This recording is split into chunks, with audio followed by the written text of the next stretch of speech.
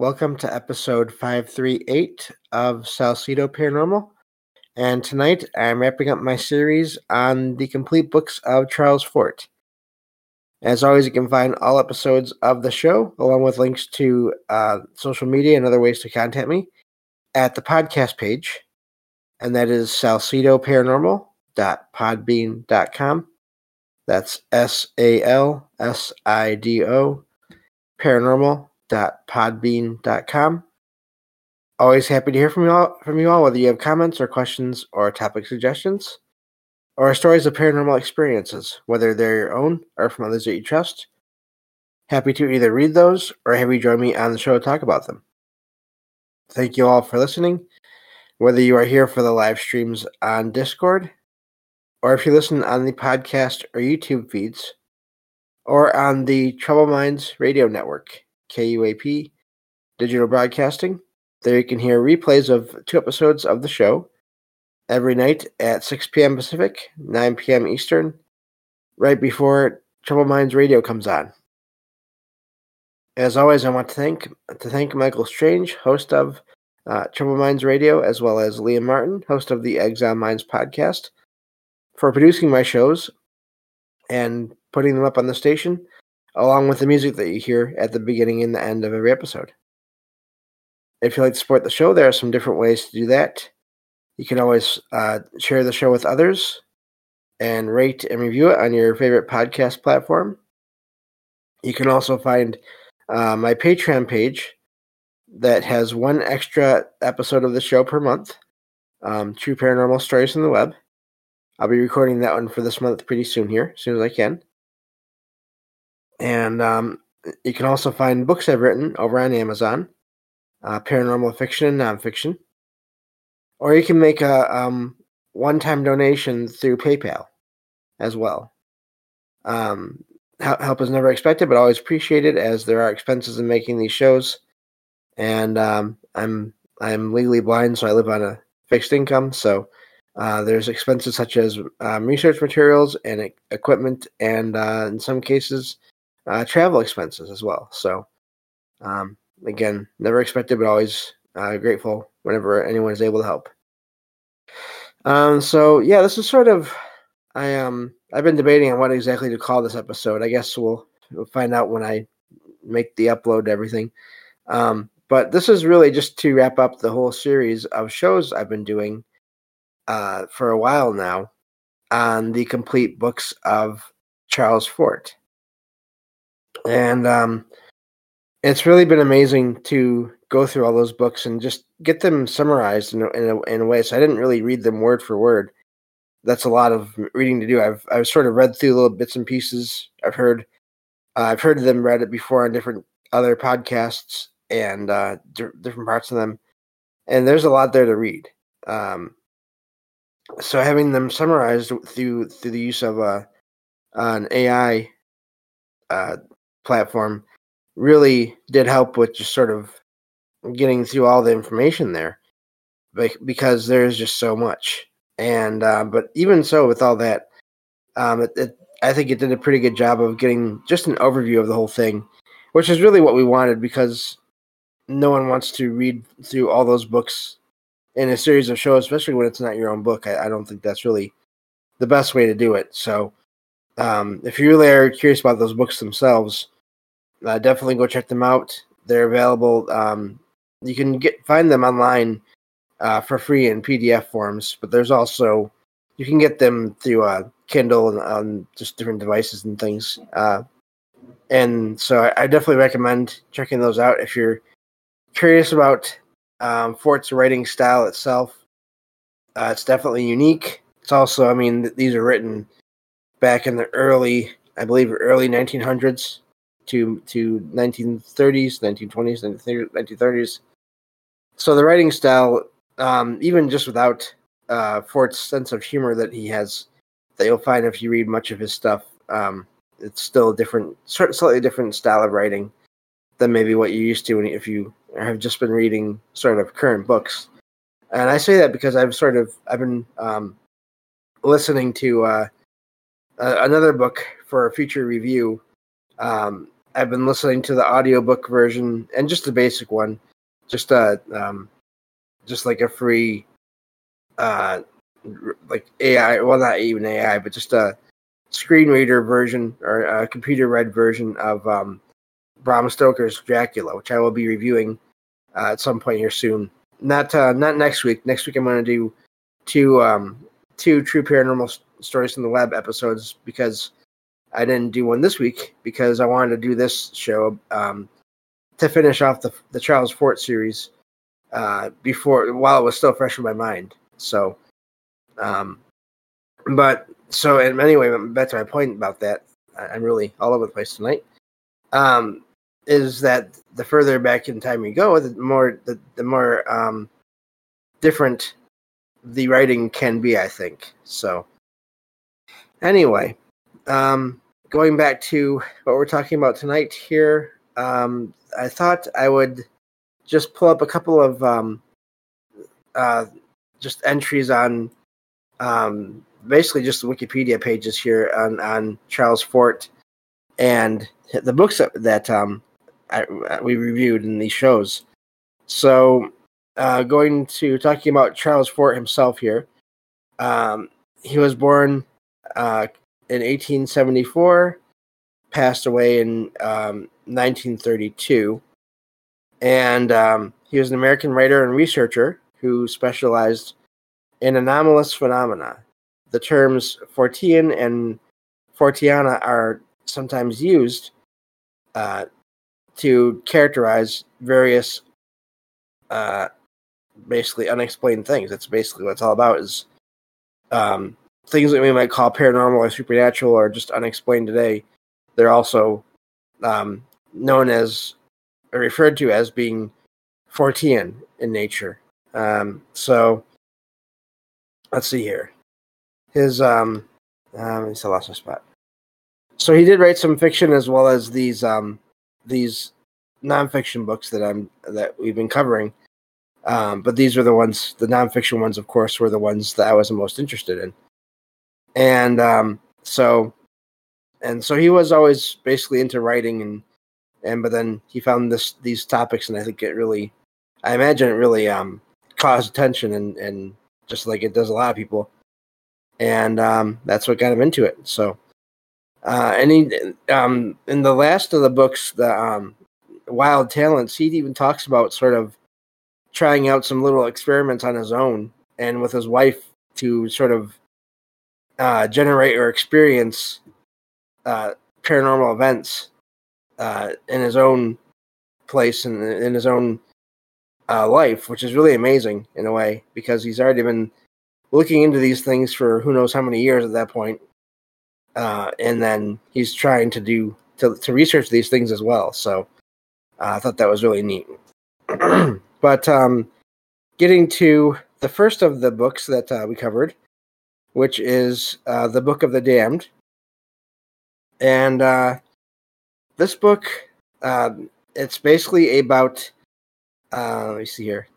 You know, find the little description it has here in this document. It's a nonfiction. It's basically his first nonfiction book that he published, and it concerns different kinds of anomalous events, including UFOs. Again, way before that term was around, I believe. Strange falls of both organic and inorganic materials from the sky, odd weather patterns. There we go, and the possible existence of creatures generally believed to be mythological, disappearances of people, and many other things, other unexplained events as well. And it's considered to be the first of the specific topic of anomalistics. There's the word. So, yeah, I'd say that's a good description of that book. It really does cover just all things that are unexplained. His other books after that they kind of have more, even though they all do overlap. Each one has their own. It seems like it has its own general idea of what's going on that he kind of thinks about or writes about in those books, and but then again, like I said, I think it is all connected, so there's overlap and connections and things between all the books. So, but that one is the first one. Of course, it has a lot of the talking or the accounts of basically frogs or toads or fish falling from the sky. I believe stones as well, different stones. Of course, there's the case of just when they say organic material. Unfortunately, there is cases of just sort of parts of or remains of living entities. um, Trying to not be gross here, but it's pretty hard with this.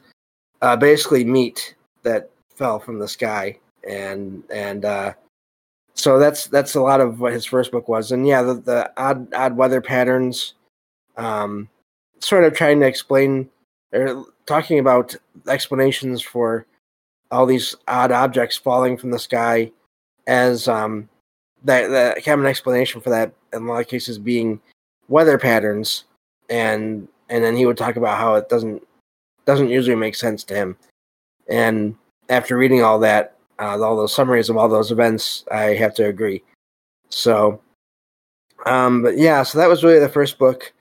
The the falls where that involve living creatures like fish and frogs and toads, that really is amazing because you would think, I mean, how are they still alive when they're falling? Obviously, unfortunately, if they fall from high enough, they may not survive when they land. But how are they alive when they fall? When they start to fall, where are they coming from? And that sort of leads into his next book, which is of course New Lands, and that's a good title for that book because it is talking about other places that are either out in space that we sort of don't have access to, or that are maybe there but in slightly other different dimensions where all these objects might come from and might fall from. So that's sort of his second book. It also talks about weird anomalies, but both the first one, both the Book of the Damned and New Lands, they talk about strange lights that are seen, or even shadows that are seen out in space. And again, keep in mind, this is way before any modern spacecraft could have been out there.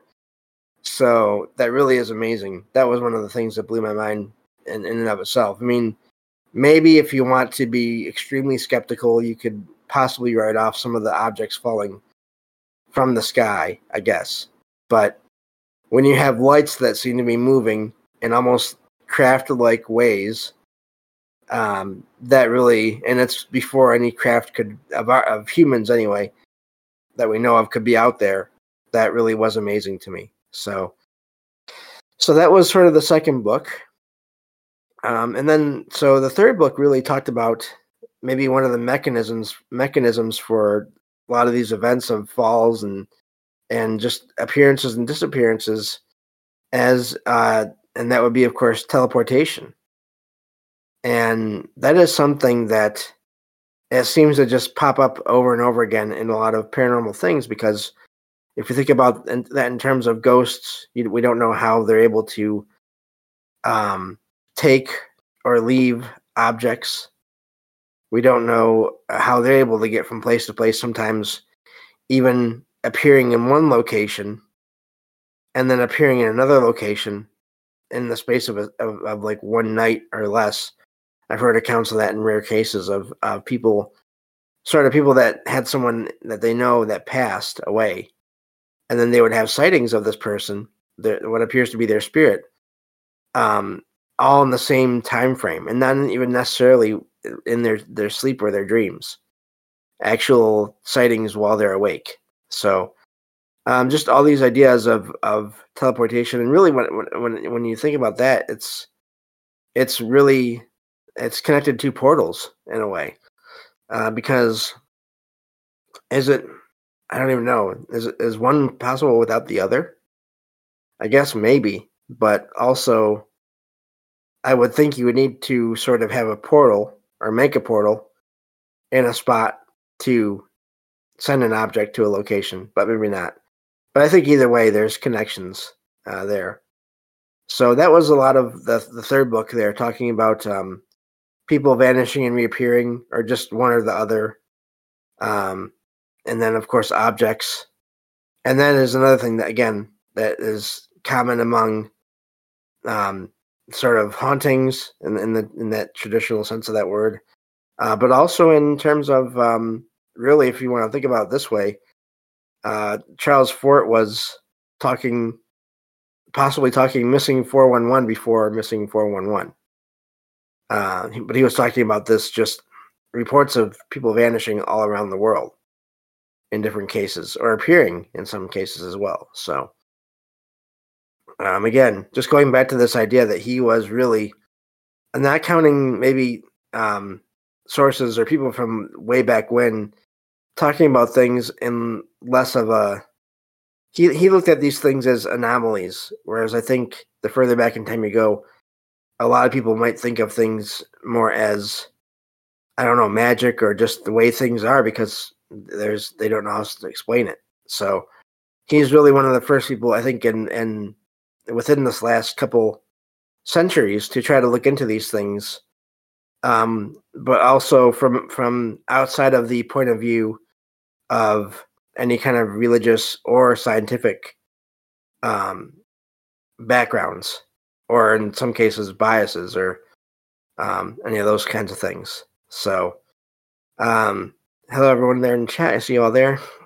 Derek says, with the falls, the creature in the movie, let me see here, Nope, yep, will open up its mouth and suck in objects, then can drop them elsewhere. Oh wow, okay. Like it dropped a bunch of goo on a house, which seemed kind of Fortean, except they knew where it came from, right? So yeah, it's really been amazing with all these things. So that was sort of the third book.